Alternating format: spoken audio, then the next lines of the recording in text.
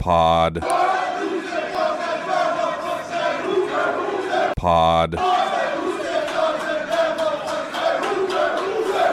Welcome back to Say Who Say Pod. He's Danny O'Neill. I'm Christian Capel. Back from vacation. I hope you missed us. I hope you didn't miss us too much, but I hope you missed us a little bit. Danny, have you ever fed a giraffe? No, I haven't.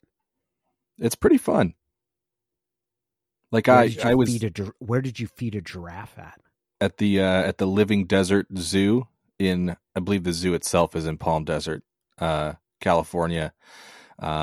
We flew down there, visited my aunt for a few nights. Was a very fun trip. You can buy lettuce, like 4 or 5 pieces of lettuce at a time, to feed to the giraffes. The giraffes walk right up and take it right from you very gently. So I was excited for our daughter, our 3-year-old daughter, to experience it, and she had a lot of fun. But giraffes are one of those animals that kind of break the brain. They're so huge with the big long necks, and it's almost like it's hard for me to like wrap my head around that that's a real animal. Does the black tongue freak you out? No, because I feel like it's one of those facts you learn really young, because it's just like so weird. Like, did you know giraffes have black tongues? So my dog has a black tongue. Really? Yeah, Shar-Pei and purebred Shar-Pei are known for having a purplish or black tongue. So do, I believe, Akitas as well. Maybe Chow's also. I did not know that. So Simba, we've had 4 Shar-Pei, and I would say 2 have had legitimately black or purple tongues, and Simba, the one we have right now, is one of those. And it freaks some people out. They think it's like zombie tongue. It's a little weird to see it in person, and I could tell like Ruby wanted me to. She was excited to, little kids are. She was excited to do it, but then like when the giraffe's right there, like she wanted me to do it first a couple times, but then she jumped right in, grabbed a piece of lettuce, and she was very amused that the giraffe would take food right out of her hand. They had a baby giraffe too that they just got, but it was its first day in public had not come yet, so we didn't get to see the baby giraffe. Man, this might totally be the result of Toys R Us marketing, but I always think of giraffes as very gentle animals. I mean, they eat leaves. They seem very pleasant. I don't imagine a giraffe being ill-tempered. I see them as very benign and gentle creatures. Yeah, certainly the ones at the Living Desert Zoo came off that way. Just come over and reach their head over, looking around. Who's got the lettuce? Gonna chow down. So, I also believe they're the source of one of my favorite rap lyrics, a bar from Lil Wayne, who once discussed being high as giraffe ass. It's a good line. It's not bad, but we need to get it. So Ruby, who is 3, she had her first plane ride, and I need to know how it went. Did you pay extra so that she could yell? Well, we didn't need to. There was no yelling. No kidding. There was only contented, snack-filled silence. She did amazingly well. Every little kid's gonna get a little fidgety from time to time, but she loved it. First of all, she wasn't freaked out by the loud engine at takeoff or landing, and like looking out the window and seeing pointed at the Tacoma Dome from the ground as we were coming home. The most important landmark for any trip over our fine city here, the 253. Did it both ways, and it helped on the way home. We did have the Disney plane that had Mickey and all the Disney characters on it, so she was excited about that. That might be the one thing she remembers the most from the trip, is just flying on the Mickey plane on the way home. She was pretty fired up about it. Well, welcome back, Christian. And since you left, I'm not sure if there have been too many landmark things. I believe the 2 most notable things were, I believe after we recorded, we found out that Chip Kelly was leaving his head coaching position at UCLA to become the offensive coordinator at Ohio State. And that was followed by the news, which doesn't really affect the Big Ten, but we all have a personal interest, is that Ryan Grubb is going to be the Seahawks' new offensive coordinator, which I'll admit took me by quite a bit of surprise. I thought if I thought it was more likely that Chip Kelly would get that job than Ryan Grubb, but clearly the Seahawks chose Grubb as opposed to Kelly. So when the rumors came out that Chip Kelly's eyeing a return to the NFL, and it'll probably be, I mean, if he goes, almost certainly be as an offensive coordinator, I feel like that kind of reinforced the thought that, oh man, that guy really wants out of UCLA. That guy really doesn't want to be the head coach at UCLA anymore. For him to take a step back essentially and be an NFL play caller. And then he makes the play caller move to another school in the same conference that UCLA is going to, not even to the NFL, but to Ohio State to be. And I know that there's, him and Ryan Day go way back, and he was the Ryan Day's mentor back in the day. And so there's a relationship there, but to be the offensive coordinator for an offensive head coach at Ohio State, very, very interesting. I think it's a boon for Ohio State. I mean, if Chip Kelly does nothing else well, he knows offense, and he's never coached talent like they're going to have at Ohio State. So I'm very interested to see how that plays out. But God, how badly do you have to not want to be at your school anymore to take a coordinator job at what's going to be a conference rival, or at least another conference member? I don't know how heated the rivalry will be between UCLA and Ohio State. He must really hate recruiting, right? Like that's the only thing I can see. Or he just thinks that UCLA, it's impossible for them to compete in the Big Ten, given what their resources are like right now. There was very little to suggest he doesn't hate recruiting from his time at UCLA. I didn't do a lot of it. So at least from the high school level. I think he had 10 recruits for the class of 2024. And I'll give him credit. I mean, he basically was waiting to see if UCLA would fire him. And UCLA kind of stood pat and said, no, you're going to have to quit, and saved themselves, I think it's $8.5 million of what his buyout was, by having him quit to take what is a clear step back in the coaching hierarchy. Yeah. So I wonder if Martin Jarmond is regretting that. It seemed like he was basically done, and that a lot of UCLA fans were more than willing to move on from him.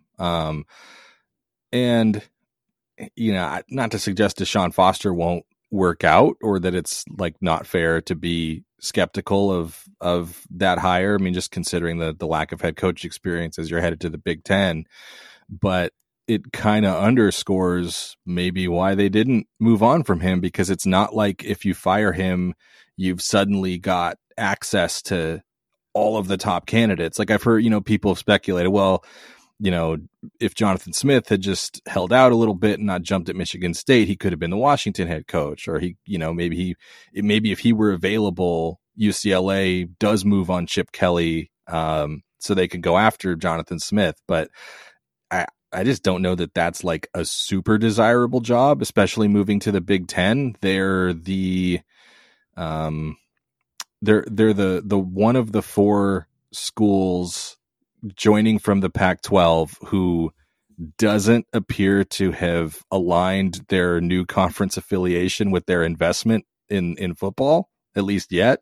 They're going to be getting a full share of the media rights deal, so maybe that helps. But like, it kind of felt like, at least the way they justified going to the Big Ten originally was that, well, like the athletics budget is ruined and we're going to have to cut sports if we don't do this. You've seen a lot of reports kind of trickle out since Chip Kelly left that their NIL is not in a good place and they don't have a ton of support there. I don't think there's a lot of institutional support behind improving that. And it seems pretty obvious Chip Kelly was frustrated with that element of it too. So, I mean, beyond just the actual move of Chip Kelly going to Ohio State, like I got a lot of questions about UCLA's viability in the Big Ten going forward. Forget about whether Deshaun Foster has the chops to win or not. Are they going to be able to recruit at a level to keep up in the Big Ten, or are they going to kind of get left behind because they're not all in? The decline of UCLA's football programs, probably the most surprising thing from the Pac-12, other than the collapse of the conference. That was, really 99 even, that was still a nationally prominent program.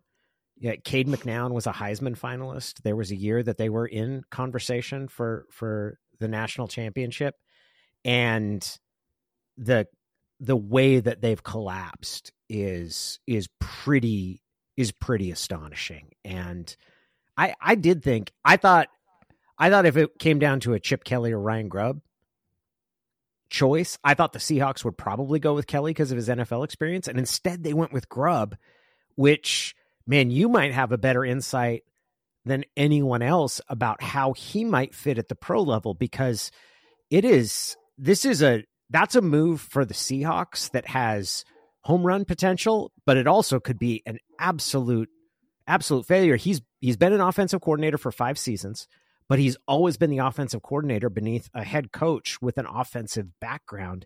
There's a ton of unknowns about him. Yeah, I mean, it's really handing him the keys, right? I mean, coming in as like you said, as the OC under a defensive head coach.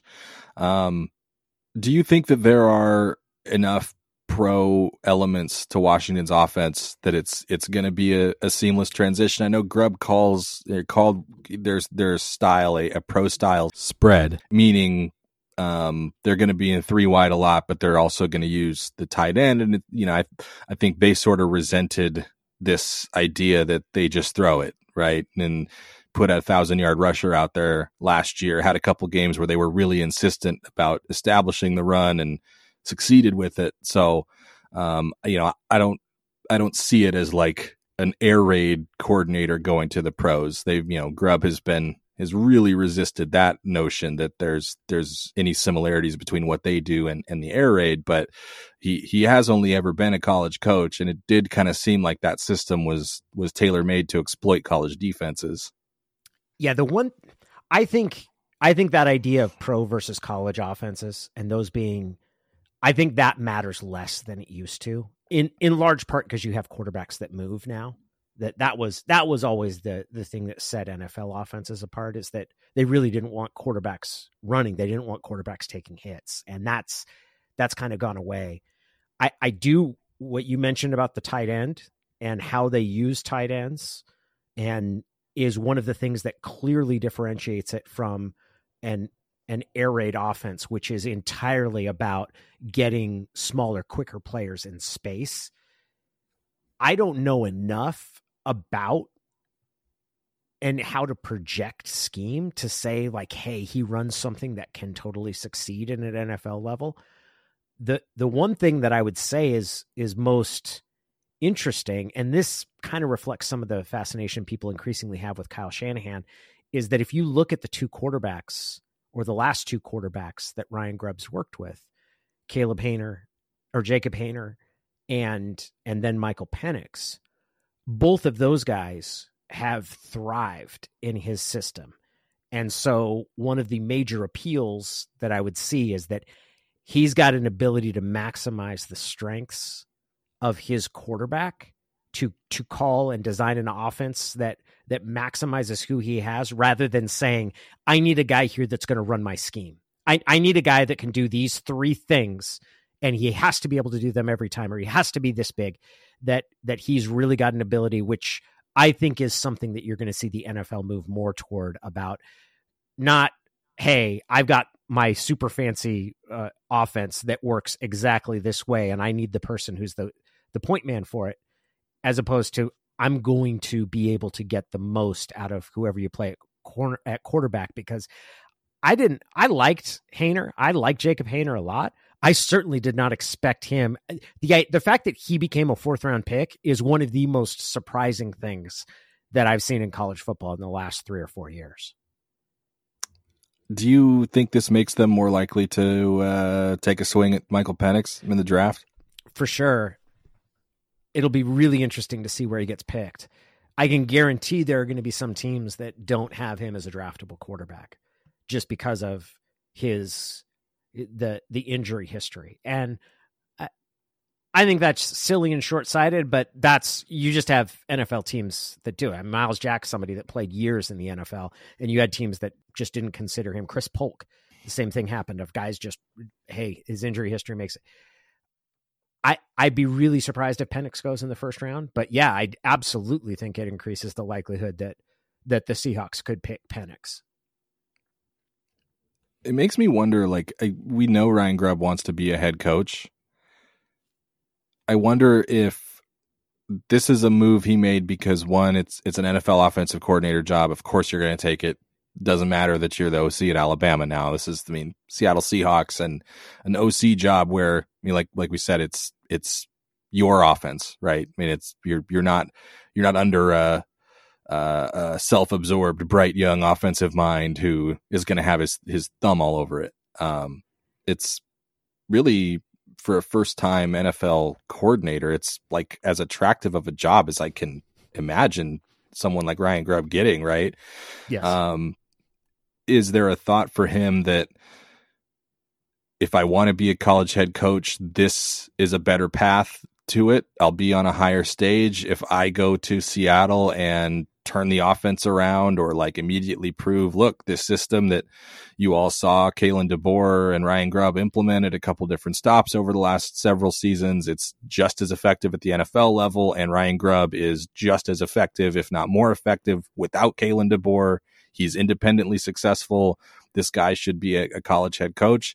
Does he coach in the NFL and have that level of success and become an NFL head coaching candidate? Would he prefer that more, with that? So that's what I'm fascinated about. Like, I feel like the question all along from Husky fans was, are they going to be able to hold on to Ryan Grubb for another year, or is some high level group of 5 program going to hire him away as head coach? Is a maybe mid to lower tier-ish Power 5 program going to take a chance on him as a head coach? I'm still saying Power 5. I haven't fully switched the Power 4 vernacular yet. I'm just not quite ready. I experimented a couple weeks ago. I'm not there.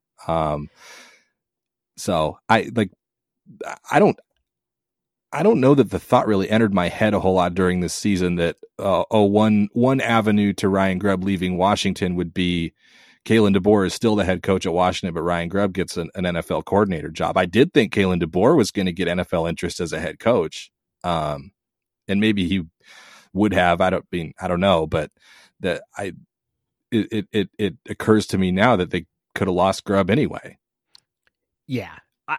I would have been, if DeBoer had stayed, I think I probably would have been a little bit surprised if Grubb had ended up staying, though the fact they went to the national championship game led to that. I did not see a scenario where he was going to end up as an NFL coordinator. And the question about where this leads, I would think, is a definitive yes. I think this makes him more attractive for any head coaching job, because it is no longer going to be a question of, is he just running DeBoer's offense? It's going to be his offense. And this increases the potential paths to a head coaching job, because maybe he really does fit in the NFL, and maybe he really does like that. And that just makes that a potential stop.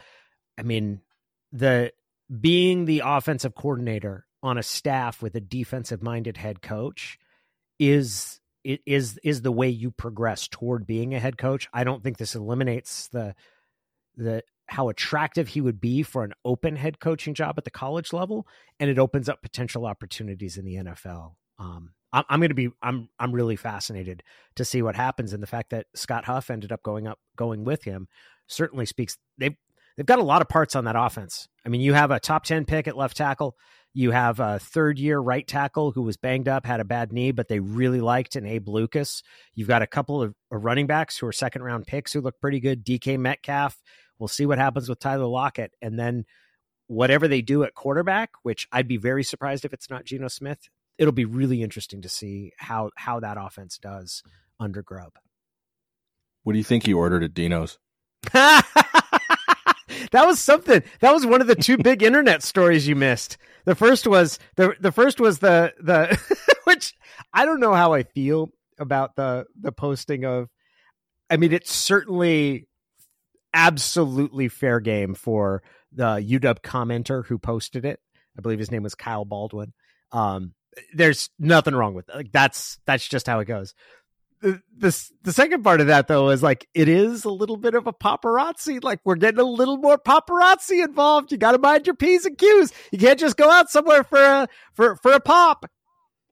Yeah, I mean, how secretive, how paramount was confidentiality to John Schneider if they were having a beer at Dino's with their new offensive coordinator, with the head coach there? Like it'd be one thing if it's maybe another executive or someone who's not John Schneider, but I mean, even like Ryan Grubb's so recognizable. He was so out in front, right? Like he was always talking to the media, and like he, kind of became a household name and a star as an offensive coordinator at Washington. So yeah, that's just the thought that at least those three people. I know there was a fourth one with them, but I didn't recognize him. Maybe he's their was. Linebackers coach, the new linebackers coach. So, but the two most recognizable non-players in the organization now, meeting with the University of Washington's highly successful offensive coordinator at Dino's during like peak dinner hours. Someone's gonna pick up on that.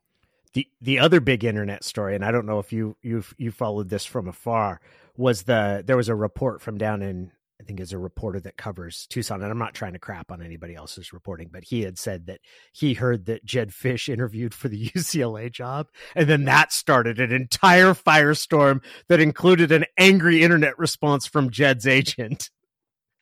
Yes. I asked somebody at Washington if that was true, and the response quite immediately came, no. So it's those, and this is just my general approach or thoughts on those. There is nothing trying to describe or report on negotiations or conversations or interviews is one of the most foolhardy things you can try to do, because the different layers of what constitutes a conversation or an interview or a polite response or due diligence or an actual, trying to quantify that is, in my opinion, an absolute fool's errand. And you end up, when you try to do it, you end up advancing someone else's agenda, because you can always hide how serious something actually was, and something totally innocuous can always be made to look like it was actually substantial. But it made absolutely zero sense at any point in time, the idea that Jedd Fisch would ever be a candidate to leave Washington to go to UCLA. That is just insane. Yeah. He worked there, and I know I seemed to enjoy Los Angeles and those sort of things. So, like, there's an association, but as much as that guy talks very bluntly about money and the impact of money in college athletics and how you need money for staff pool and money to pay players and money for resources, even though they're getting a full share, UCLA, not exactly an ideal match for somebody who is as pragmatic as Jeff Fisch seems to be about what is required to win in college football these days. So I did get a kick out of the dinner photo then posted from Cabo, so whatever resort he and his wife were at in Cabo San Lucas. Look like Jedd needs to hit up some sunscreen, man. I'm worried about him.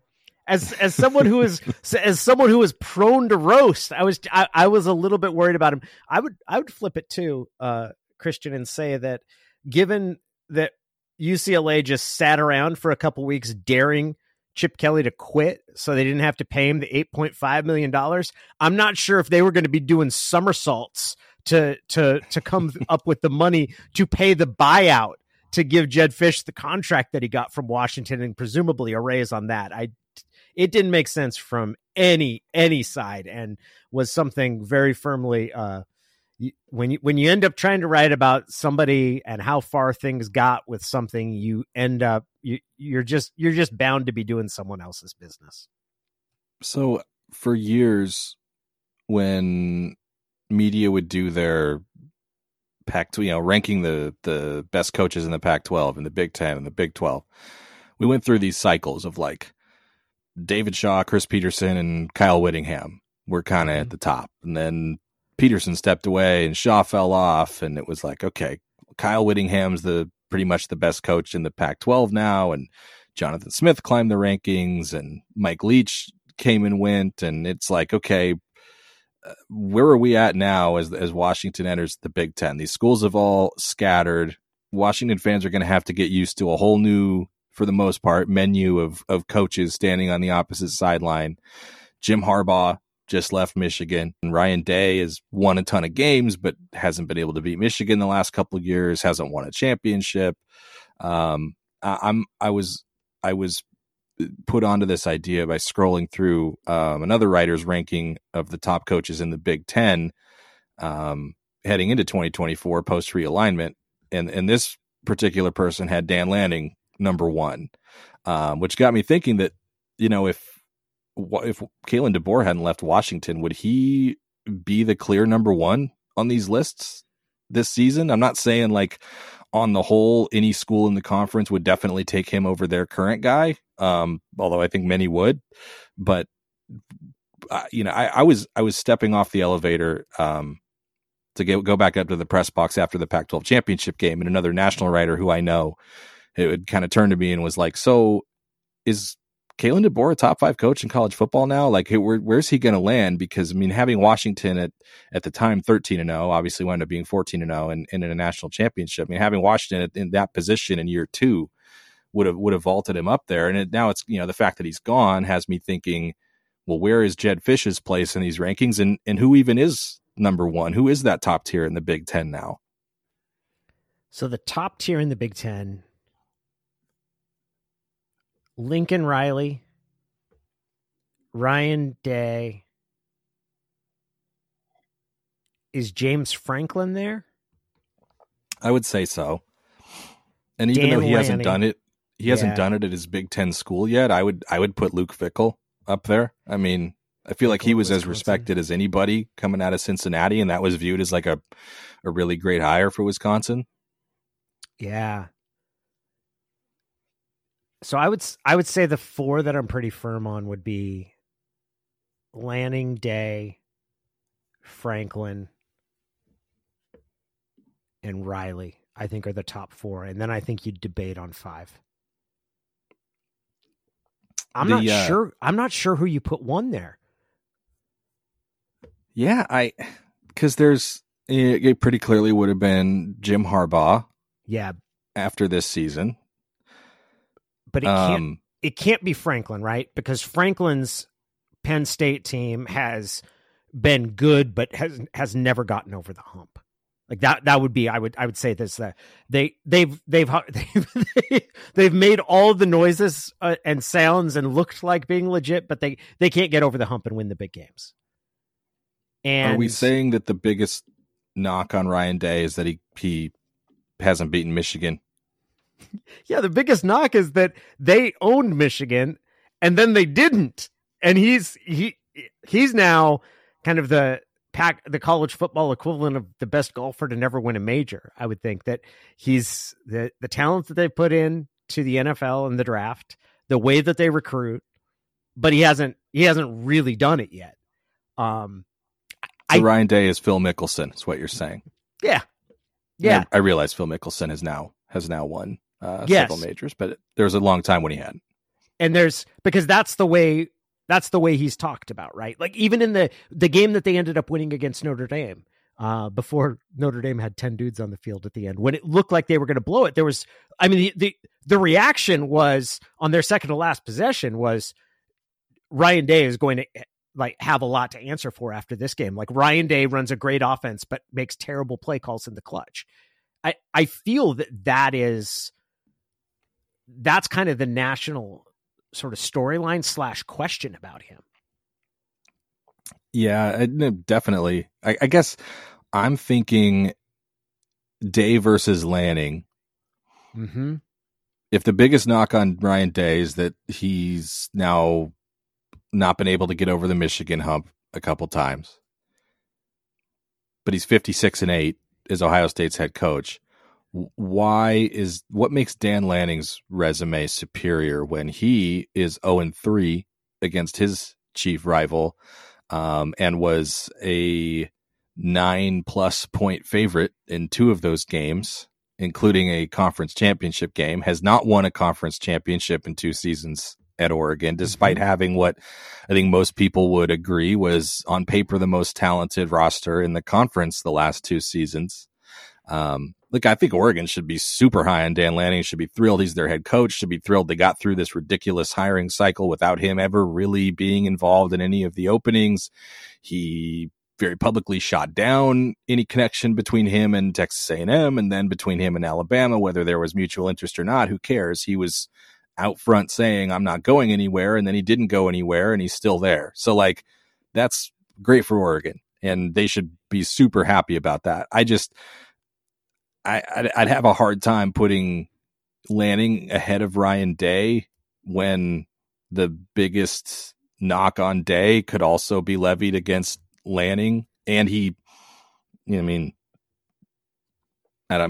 been a head coach for 2 seasons, so he hasn't had the opportunity to have the same track record as Ryan Day, but he has been a head coach and he's won 56 games. It's not like they've been awful, but if you showed any Ohio State fan a ranking of the best coaches in the Big Ten that had Ryan Day at number 1, you'd probably get some Ohio State fans going, no, he's not. What are you talking about? I know. We were 11-0. We could, we lost to Michigan last year. What the hell? Yeah. He hasn't, Dan Lanning essentially hasn't had the time to build that sort of that nucleus of people who think that he's just not going to be the guy that gets him over the hump, whereas Day's been there long enough and had that level of success, and then they've watched Michigan pass them. That's the biggest thing, is that Ohio State fans have watched Michigan pass them. And that is a much different feeling than Oregon fans who, as much as you want to say, and as a Washington fan, I want to sort of gloat about the fact that Lanning hasn't been able to beat Washington. Those are 2 programs. Washington has won 2 and even really 3 pretty close games. And the way that Lanning recruits, and then you throw in the idea that he's certainly making all the sounds of a guy that isn't looking to go somewhere else, that does truly see Oregon as a destination for himself. And if he believes that, they're going to be able to pay him enough money that he can always stay there, and the recruits they're landing. I don't know. If you gave me a choice between the 2 of them, I'm taking Lanning. If you said you get one of those 2 guys to coach your program, Ryan Day or Dan Lanning, I'm taking Lanning. Do you think Ohio State would make that trade straight up? If you polled Ohio State fans and said, who would you rather have as your head coach tomorrow, Ryan Day or Dan Lanning? How many do you think would say Dan Lanning? I think it would be a majority, but I think that reflects sort of the unrest of and the standards of Ohio State. I think they'd be choosing with their heart, not their heads. I think it's entirely shaded by they'd be mad because they've lost these last 3 to Michigan. There's the idea too that the Ohio State job is the one in the country that's kind of coach proof. They're just it doesn't, and they've had some elite coaches, obviously, but they've just never been bad. They've never been down. They've never gone through a prolonged cycle where, we all know Ohio State's the blue blood, but man, it's been a while since they've just always won at a super high level. And so, yeah, 11-2, 11-2, 11-2, just isn't good enough because who wouldn't win 11 games, who couldn't go 11-2 at Ohio State. So do you think Ryan Day's rosy cheeks get held against him, and that kind of the sharp cheekbones of Dan Lanning, that he looks just a little more intimidating? I don't know. Do you think I'm biased? It sounds like you've got some inherent bias. I do. I kind of think Ryan Day looks like a happy snowman. With these big red cheeks. He seems like a happy snowman. Where would you have put Lincoln Riley before last? So that's the other thing. Lincoln Riley's kind of, for very different reasons, I feel like Lincoln Riley is kind of in the Ryan Day zone, where look at his track record, and it's impossible to say that 14 or 15 coaches in this league are better than him. and that he's not top 3, top 4, and he is. But if you went and touted Lincoln Riley as like the top coach in the Big Ten to USC fans, you'd also get some pushback. That's like, what are you talking about? Did you watch us last year? Like, the guy hasn't figured out defense. He never figured out defense at Oklahoma. He's carried by these Heisman winning quarterbacks. Even when they pulled out all these close wins and were game away from the playoff 2 years ago, they choked, and then they collapsed in their Cotton Bowl. And I don't know, like there are few coaches entering the Big Ten in 2024 who aren't either brand new in their first year, or kind of on, even if you wouldn't call it the hot seat, are not in like a great place with their fan base. So I guess to your point, I mean, I think Dan Lanning is in a great place with his fan base. I don't think Ducks fans are to the point yet where they're like totally holding against him that he hasn't beaten Washington. It's the next frontier. I don't know that, like, if they were to beat Washington in 2024, it would be viewed as, mission accomplished. We'll see. I mean, what kind of team the Huskies have and what kind of roster they roll out. But in terms of like fan satisfaction with their head coach, maybe you'd put Luke Fickell up there. It wasn't like an amazing year one for him, but he's done a lot right and recruited at a high level. I think people are feeling pretty good about the direction of the program there. At least I would be willing to bet, buy some stock in Luke Fickell winning at Wisconsin. So I don't know, should Jonathan Smith be higher on that list? I think this particular list, and obviously it's just one person's opinion, this is Badgers Wire, had him number 8 behind the 5 we've mentioned, plus Matt Rule. Oh God, really? And Kirk Ferentz. Oh no! I would not have Matt Rule that high. Where's Jed Fish on that list? He's 11th. See, I have Fish. I'm not going to argue if somebody wants to put Fickell above Fish, but I'd say Fish is sure as hell ahead of Kirk Ferentz. You think so? Yeah. He won 10 games at Arizona, and he's coming to a Washington team that certainly is going to have some assets and has gotten back up on its feet sooner than anybody could have hoped, given the debacle that happened for Jimmy Lake. Kirk Ferentz, they produce tight ends and really good defensive players, but they never have a good enough offense to really matter. Am I wrong about that? I was talking to some buddies earlier today, and the way I said, Iowa is a super legit program that simply refuses to score points. Yeah. This has kind of been they're elite defensively. Yes. Always are going to be one of the nation's best defenses. But I mean, we'll go back to 2015 because they went undefeated in conference play, won their division, and played in the Rose Bowl that year. These are their win totals since 2015: 12, 8, 8, 9, 10, 6, which was the 2020 season. That's a 6-2 record. 10, 8, and 10. So I mean, they win a lot of games. It's a tough place to play. You are not going to roll over them unless you're an elite, Michigan, Ohio State type of program. You're going to feel it even if you win. They're gonna bring you down to their level, and they're going to make you play their game. And it's a great atmosphere at their stadium. Washington goes there this season. They just don't score.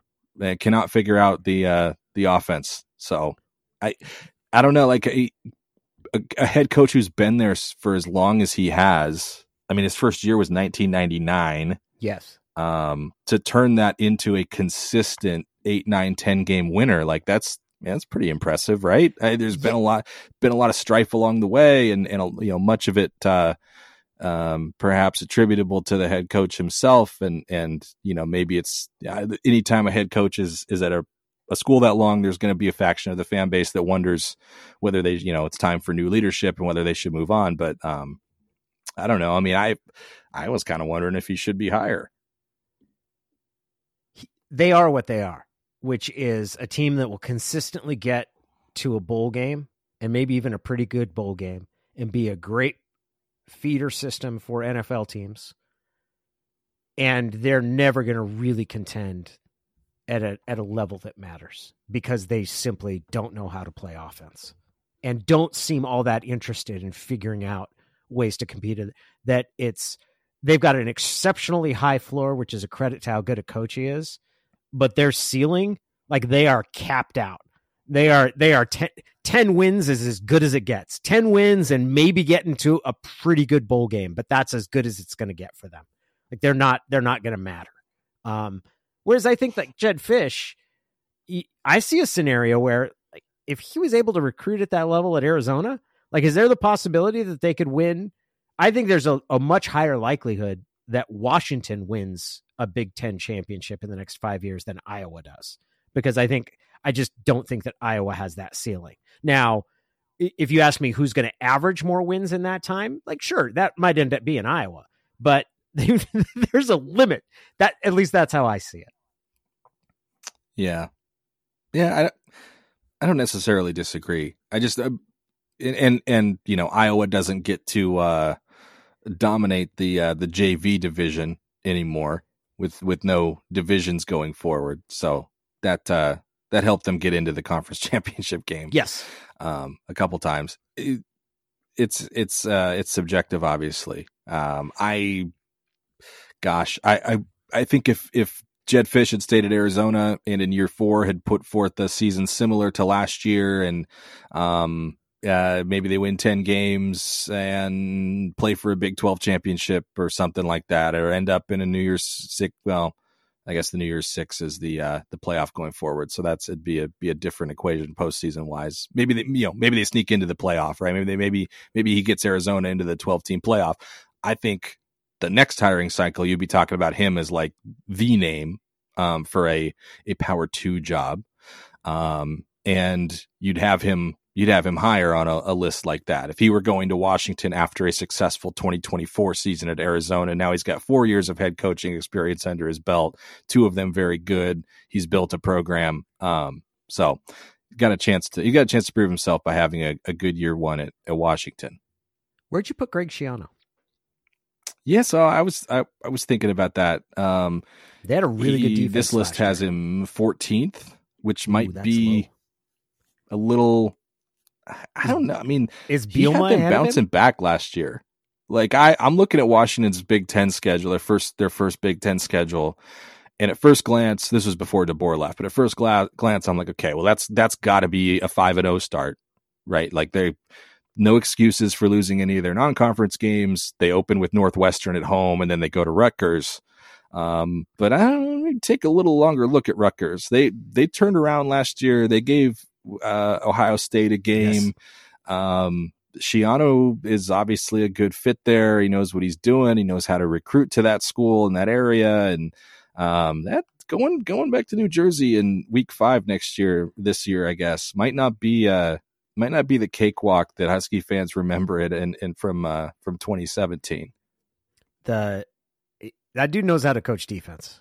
Like, you can talk a lot about some of the interpersonal skills or the sort of my way or the highway that he imposes, but he absolutely knows how to coach defense, and that was a good defensive team last year.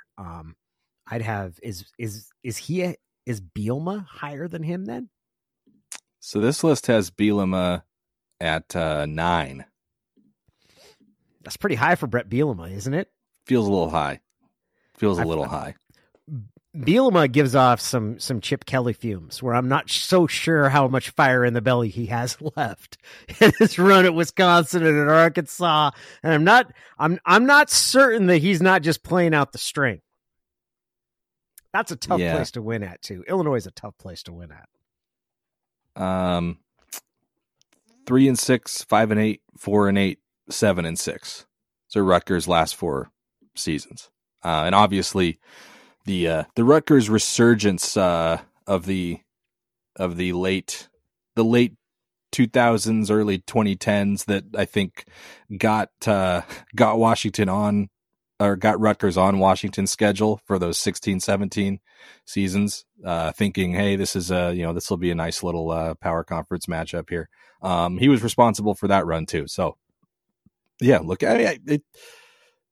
there's a ceiling there. They're probably not ever going to be a playoff team, but they could be one of those programs that maybe Rutgers is the new Cal for Washington, where it's just there's just always going to be something dumb when they play them because they're just good enough to stay in it and frustrate you. How about the little goober that wears the tie? PJ Fleck. Uh-huh. He got floated for the UCLA job. I saw that. Which I thought was kind of interesting on both ends. Like, I feel like based on what's available, that would have been a win for UCLA if they could hire a sitting Big Ten head coach. I guess we don't know that he was, but like I would have been a little surprised if he'd been like super interested in that job. I know like Minnesota is not exactly an NIL kingdom either. I'm sure there's limitations there that maybe you'd feel like you could overcome coaching at a Big Ten school in Los Angeles instead. But yeah, this list had him, I think, right ahead of Schiano. I think 13. The kind of coach, I've always thought that the kind of coach that thrives at UCLA is the kind of laid back person that it would be fun to play for. And it's the Terry Donahue, Rick Neuheisel type of that. The pitch is that our uniforms are pretty. The weather is gorgeous. You can wear flip flops every day and we'll go play football and have fun. Like that's the kind of MO that's going to succeed there, is that we're not going to put you through all the unnecessary misery.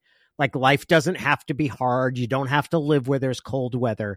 Like it really has to be someone who leans into that, and wearing a tie to work does not really go with that. And I say that as someone who has worn a tie to work unnecessarily for a number of years. You love the tie. I did. I've not worn it regularly since I moved to New York, but I did. That just did not seem to be the cultural fit for me.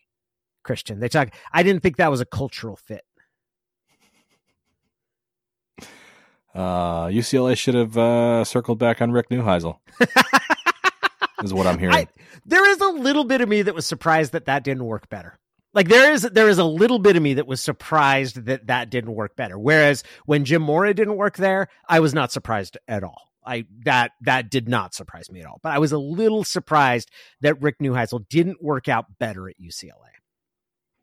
Speaking of UCLA, the number 18 coach on this ranking is unsurprisingly Deshaun Foster, which I feel like it's kind of where he's got to start, right? Yeah. I mean, he's Kurt Cignetti from Indiana, number 17, replacing Tom Allen. Yeah, I don't know. It's an interesting mix of coaches. I feel like there's maybe, like we said, a distinct top tier, but you could quibble over who's number one. I don't know that there's a program entering this post realignment wave in the Big Ten for the 2024 season that is both coached by someone the fan base universally adores and has lived up to the fan base's expectations for what their program should be. And I guess I've talked myself into Dan Lanning. I don't know. I mean, for both of those qualifications, he had Oregon right there as a playoff contender up until the Pac-12 championship game last year. They lost two very, very, very close games to a team that went unbeaten into the national title game. And the year before was, they lost 3 games, but they other than getting blown out by Georgia in their opener, they were, could have convinced themselves they should have won against Washington and Oregon State. So I think the craziness of the hiring cycle has really helped Dan Lanning in the eyes of his fan base too, because like once the season ends and the disappointment of not beating Washington in Vegas kind of dissipates, Oregon fans got to kind of revel in the fact that they didn't have to participate in this nervous, hand-wringing time and deal with someone coming for their coach, because he seems like he's committed to Oregon. So that, maybe that's half the battle. I feel like I've been very complimentary to the Oregon Ducks and Dan Lanning over the course of this discussion. I might even go so far as to say that it's like been quasi-professional. So I would like to just point out one of the reasons that Duck fans are so happy with Dan Lanning and he's so well regarded is that they're so used to getting dumped by their coaches that they just really feel good that he's not taking the first thing smoking out of town. I think you're right. They've been ditched so frequently, and the sore feelings from Willie Taggart and Mario Cristobal, they're just happy he's not leaving. He really likes us. He really, really loves us, and he wants to be here. I think you're going to have to try harder if you're trying to be unprofessional. I just think that's a fair, reasonable take. That's probably true. Like once bitten, twice bitten, thrice bitten, 4 times shy, man. Well, each episode here at the Say Who Say Pod, we have a conversation with Ian McFarland, and his conversation today involves neither donuts nor hamburgers, but it does involve a spot where you can get hot dogs. Here is our weekly conversation with Ian McFarland. Good morning, guys. Hope the week off was good. And Christian, I hope your vacation went well. We were vacationing within a couple miles of each other, though my family just drove home through an atmospheric river, which even Seattleites don't get to experience very often. So hope you got out in time.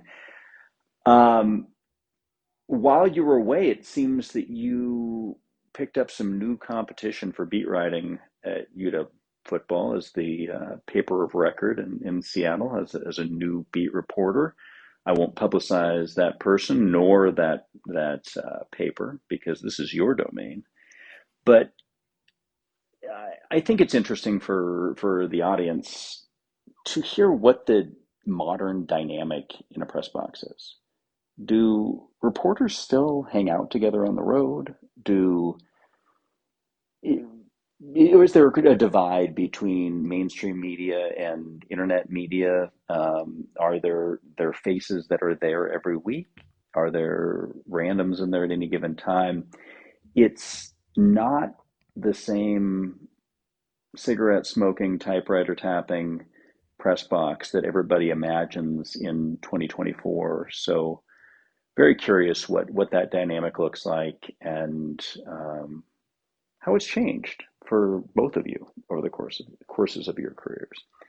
Welcome back again. Hope you guys are doing well. Go Dogs. Trying to think. I think the last time I was in a press box, Christian, was pre-pandemic. Really?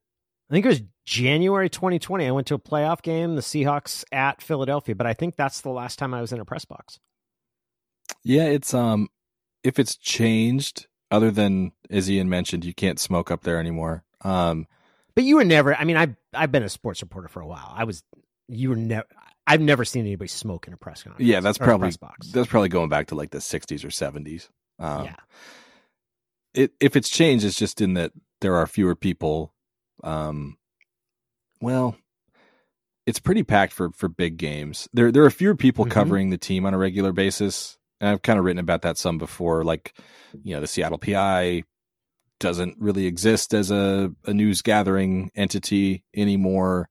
The Everett Herald doesn't staff the UW beat. When I was in school, they had a writer who traveled to every game. The Tacoma News Tribune doesn't really cover UW anymore. Obviously they used to have, dating back forever, a writer at every football and basketball game. And for about 4 years, that writer was me. So there's just, there are other online media recruiting sites that have popped up. What I do wasn't a thing a year ago. So on the whole, there probably are fewer people there on a daily basis. I mean, just in terms of like in the press box at games, it's pretty much the same crew. There's assigned seats. So, you get used to the people around you, and for bigger games, more national people come in. I'd say it's pretty cordial. I mean, I don't know that there are any feuds or beefs or anything. Kind of a loner on the road these days, I guess. Don't have any issues with anybody or anything, but I don't know. When I'm on the road, I'm trying to sleep for as long as I possibly can. Not something, I'm not being woken up by a toddler or anything. So, I don't know. I'm trying to get some sleep in, and I'm trying to find the nearest In-N-Out burger usually. And that's my priority rather than, so I don't know if that answers Ian's question or not. Before kids, before Lovely Ruby, would you be more likely to go out the night before a game? Like everybody travels, and I guess that's like there's less of a traveling contingent now. Would you be more likely to? Yeah, definitely. I'd say so. And some of that's, and it's related, I guess, to being a parent, but I can't stay awake past 10 o'clock anymore. You know, like it's a struggle. Like when I cover night games, basically that's the only time I'm able to stay up that late. Cause like I have to, but that's a factor too. It's just kind of like, I'm kind of introverted to begin with. So when I go on the road, it's just kind of like, all right, this is my time to just be alone and decompress. And, you know, and also like there are people who live in this is going to change with them going to the Big Ten, but there are people who live in these cities who I know, and, you know, college friends and stuff who, if I don't go see them when I'm covering UW at USC or whatever, like I'm not going to see them for however long. So. Yeah. So I don't have kids. And I would say it probably changed for me in 2017. I stopped drinking, but before that, I would pretty consistently go out the night before. And oftentimes it was with other guys that were covering the team or people that I knew in town, but I would usually try to arrange an outing. I was really good friends with Eric Williams, who covered the Seahawks for the Tacoma News Tribune, and I was covering the Seahawks for the Seattle Times, and we were really good friends. I really like Eric's. Eric still is one of the people that I've liked working around the most. It is very strange because as a sports reporter, often the closest thing you have to coworkers work at different places. I was also really good friends with Jerry Brewer, who was a columnist, and I would hang out with. We worked at the same paper. It is a different sort of environment, I think, that has changed as the number of newspapers have declined and the people that they assign to different places. But you don't see as many. I've never sensed that much snobbery over whether someone is an online publication or whether they're a print publication. And if that did exist, I really believe that was gone by 2004, 2005, covering a team as a journalist is covering a team as a journalist. Hanging out with guys that work at TV, radio, and print publications, like that's always happened. I do miss, there used to be occasionally flare-ups. Like I once almost saw a fight between two beat writers from they were both working at the Denver paper. This was when I was covering the Sonics. So this will say how long it was. It used to be you would file your story by using a phone line to call it in. And it would be similar to a similar mechanism to a fax. But you would log on and use the dial-up modem, and it would connect and send. And there were, on the Sonics press row, there were two phone lines. One that would be used for the Seattle papers. So the Seattle PI, the Seattle Times, and the Tacoma News Tribune had one that you would have to share. And there would be one for the visiting reporters. And in the two Denver papers, there was I still remember the overtime game because Earl Boykins, who was, if you remember, was famously short. I believe he was from one of the directional Michigan schools. Earl scored 15 points in overtime, and it tied an NBA record. And the gentleman who was covering, I'm going to change the names, the gentleman who was covering it for the Rocky Mountain News was typing the story as he was logged in. And the general rule, and this was at all arenas, you could use the phone line to send. You could not be typing your story when you were on the phone line. Like it was for sending only. You could not log on and essentially squat on the line. And so he's typing, and I hear the reporter from the Denver Post saying, "You're typing. And the guy's still, I'm almost done. The guy from the Denver Post takes his laptop, runs to the media room, which was in the sort of the layer. There was a half stairway that went up, and you went through, it was like a mezzanine layer, went in there. He comes down as we're waiting to get access to the locker rooms, and he is furious. And he's like, that's the fucking second time that you sat there and typed on the phone line. You, I'm so sick of your fucking bull. And the reporter from the Rocky Mountain News turns around and goes, well, I don't know if I'm going to be able to vote for you for PBWA president with language like that. You, I don't need your vote.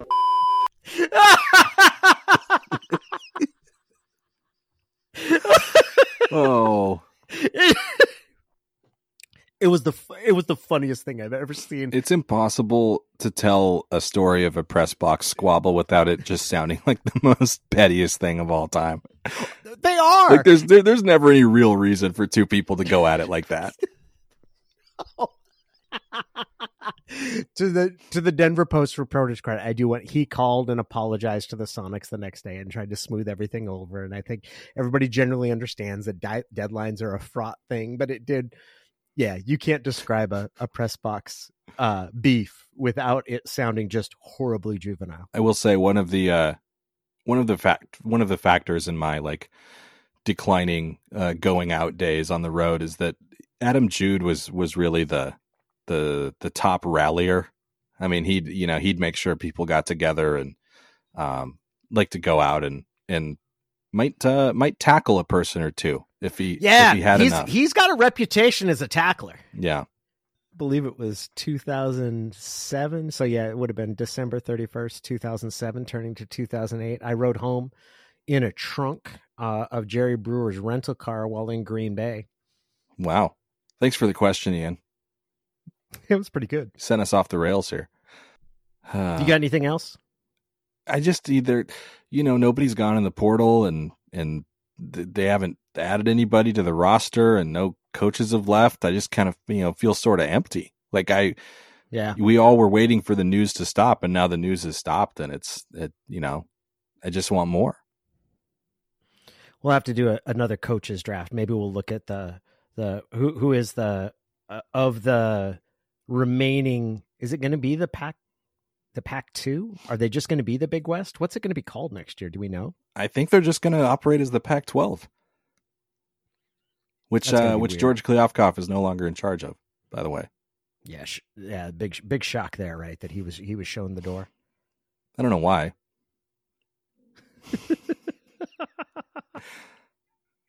Oh, we'll talk to you next week. Did that motherfucker pay extra to you? Oh, no. I read through that bull junk you wrote down. I read through that. I sifted through all that. Yeah.